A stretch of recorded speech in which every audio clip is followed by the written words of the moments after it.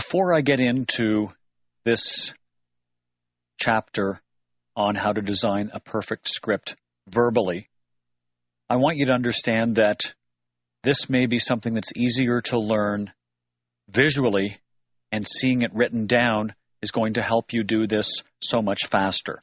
So you probably saw this on the website salessuperstar.com. You may have been referred to that website, and this may be where you ordered this series from.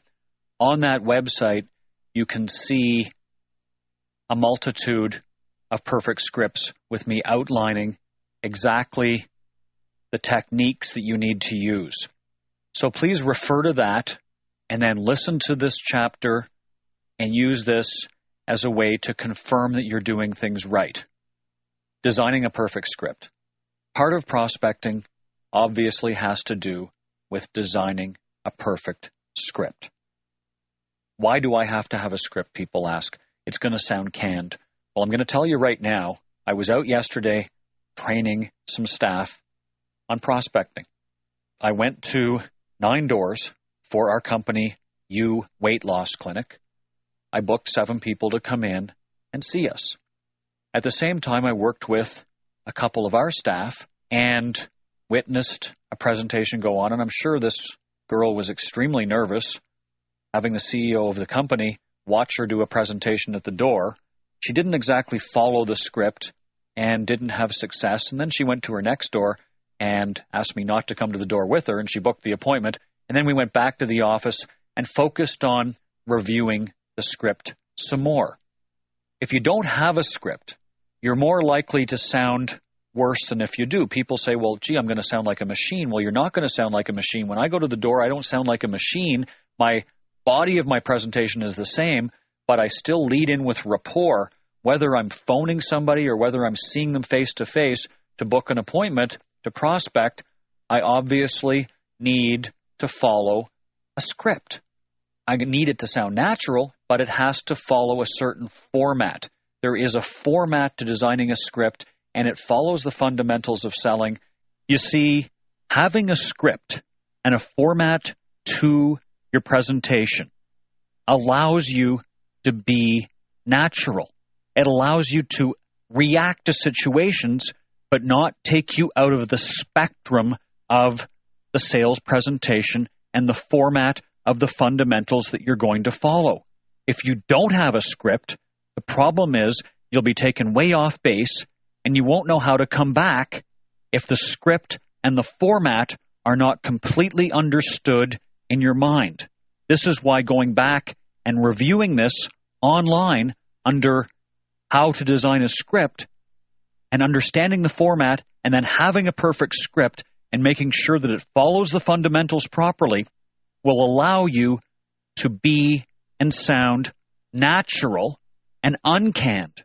Whereas if you don't understand the fundamentals, you don't understand the format, and you don't know your script to perfection, you're not going to sound good at all, and you're not going to seem like you're natural. First of all, I'd like to stop right now, and I'd like to say that if you purchased this CD series, series number 2, which is how to prospect, present, close, handle objections, and take yourself to the next level, and you didn't purchase number 1, which is getting started in the fundamentals of selling, number 1 is so much more important than number 2 because the fundamentals are used in presenting, prospecting, closing, and handling objections. You need to know them. And when I teach you how to design a perfect script, and when you design your perfect script, you will understand that the fundamentals are so important in any script. When you're prospecting and you're using a script, you absolutely need to follow all 7 fundamentals. You need to have body language, energy level right off the bat, because if you call somebody up or you go to their door and you're seeing them face to face, you need to have good energy. Have you ever got a phone call from a telemarketer that had no energy? What did you do? You hung up. Did somebody ever come to your door to sell you something that had no energy? What did you do? You were busy. You were not interested, so you have to have good energy. You have to have rapport. You must have rapport. You need to establish rapport. You can't go into your presentation without any rapport. when I was out yesterday training, I said I got 7 out of 9. Well, my very first one that I didn't get was because I didn't have any rapport. And I hadn't canvassed for quite some time. I don't do it every single day, but I do like to stay sharp, and I do like to get in the field and work with staff because it allows me to relate to staff a lot better, and it allows me to stay sharp. And without rapport, you're not going to get the appointment. If somebody calls you up and somebody starts off with, "How are you today? Nice day today. Good weather." Or, "Sorry to bother. Did I catch you at dinner? Did I catch you in the middle of something?" If you start off well like that, it's a great way to build in and lead into your script. You have to have some rapport, whether you're at the door or whether you're on the telephone. Now, one of the keys to having a proper script is you have to write it down. You have to read it back. It has to make sense, and you may have to adjust it. For example, yesterday I improved my script over the time before, and it's possible to do this. My script got even better because the more you do something, the better your script's going to get. Now, one mistake people can make is they can start varying their script so the fundamentals aren't in your script anymore. All of a sudden, you have actually taken yourself out of the spectrum of where your script should be. So let's understand fundamental number 1, you have good body language. Number 2, you have rapport. Now you're leading into your script. Well, you need to start off with third party. And what I mean by this is if you're calling somebody, we're calling all of the selected people. You've been one of the persons selected. If you are seeing someone face to face, I always lead in, it doesn't matter what I'm selling.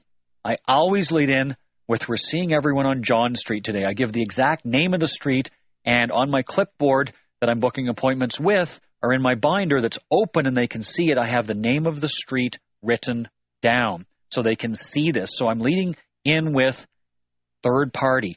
Everybody's doing it. Okay, people want to see that everybody's doing it. They don't want to be the only one. I also lead in with an initial benefit statement. You have to have an initial benefit statement. And that initial benefit statement, for example, with our weight loss product is that this month is health month and we're getting everybody in the neighborhood healthy. Well, that's an initial benefit statement. And in my initial benefit statement is a line of assumption. We're getting everybody healthy. And that everyone includes the prospect. So that's an initial benefit statement. We're getting everyone healthy. That's also third party because we're saying everybody's doing it. It's assumption we're getting everybody healthy. You have to have an initial benefit statement. You also must show and tell. Part of doing a script in person, obviously over the telephone, you can't show and tell, but if you have someone in front of their computer, you're calling them and you want them to log on to something, again, that's a good thing. If it's something that they don't log on to, then that's okay too. You need to move obviously forward with your presentation with as much energy and vigor as possible. If you're over the telephone, you have to have that body language if you can't show and tell. If you are face-to-face and you can show and tell, you need to have your binder open. And for example, if I was with the weight loss presentation, we had an ad in the paper, I would say you may have seen our ad in the paper. That's a form of third party. If I was calling someone for natural gas appointments and I was calling a business, I would say right off the bat, if I was calling somebody for a natural gas commercial call and I had my approved reference list, because you always want to have an approved reference list to call for third party, I would lead in and I would state several other businesses that have qualified. Hi, we're calling all of the businesses in your area. You may know business ABC and you may know business DEF, and we're calling on you today as well to lock all of your prices, as it appears that natural gas prices are going to go up with the hot summer and hurricane season coming. So again, you're giving your initial benefit statement, but you're also using third party. You have to use third party. You have to use an initial benefit statement. If you're over the telephone or if you're face-to-face, you have to give a reason and create urgency. With natural gas, I just gave the reason. The reason we're calling is because summer is coming and it appears that it's going to be a hot summer. Natural gas prices are starting to rise, and with hurricane season, we're trying to lock everybody in to protect them. So that's your initial benefit statement, and that is your urgency at the same time. That's the reason you're calling, the reason we're calling. If you're at somebody's door, you got to give the reason, all right? There has to be a reason. People, when they see someone at their door, they really need a reason badly because they think two things. They think religious affiliation or they think salesperson. Okay, so again, these are the two things that people think right away. Now, the first thing that I do when somebody comes to the door, I say, hi, not selling anything, no religious affiliation. And I'm not selling anything, I'm only booking an appointment to come in. Then I will be selling them something, and I don't have any religious affiliation. That makes them smile. I actually don't just say that. I say, hi, not selling anything, no religious affiliation, but I am a believer, and I get them laughing about that. And I am a believer, and that's my choice. And you may not want to say that, but I like to get some humor in when I call. Humor is a great form of rapport. If you can get people laughing and you can get them smiling, you can likely get them buying, because those three things go hand in hand. Laugh, smile, buy. That sounds like a fair deal. Again, you have to create need and you have to build value, and this you do in your script. You don't want your script to be too long. Again, you have to write down your script and you have to read it back. In prospecting, this is very simple because generally your prospecting script is only going to be 1 to 2 minutes. It may even be only 30 seconds.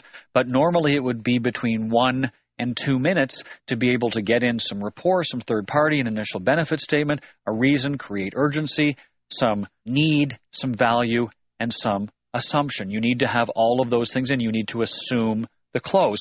I'm going to give you some examples right now.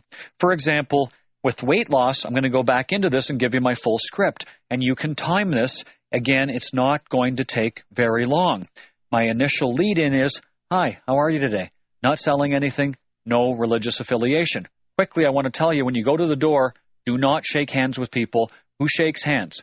Presidents shake hands and salespeople shake hands.